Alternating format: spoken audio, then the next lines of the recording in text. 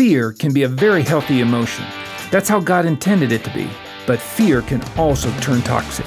Grace-based advice from Dr. Tim Kimmel on today's Family Matters Minute. Toxic fear is what you get when you let an unfortunate event or a series of them rule your life. It's the product of a long line of sleepless nights or a lifetime of looking over your shoulder. Toxic fear may have its epicenter in divorce, an auto accident, a financial betrayal, or the death of a loved one. Those are the bigger-than-life events that can make you or break you.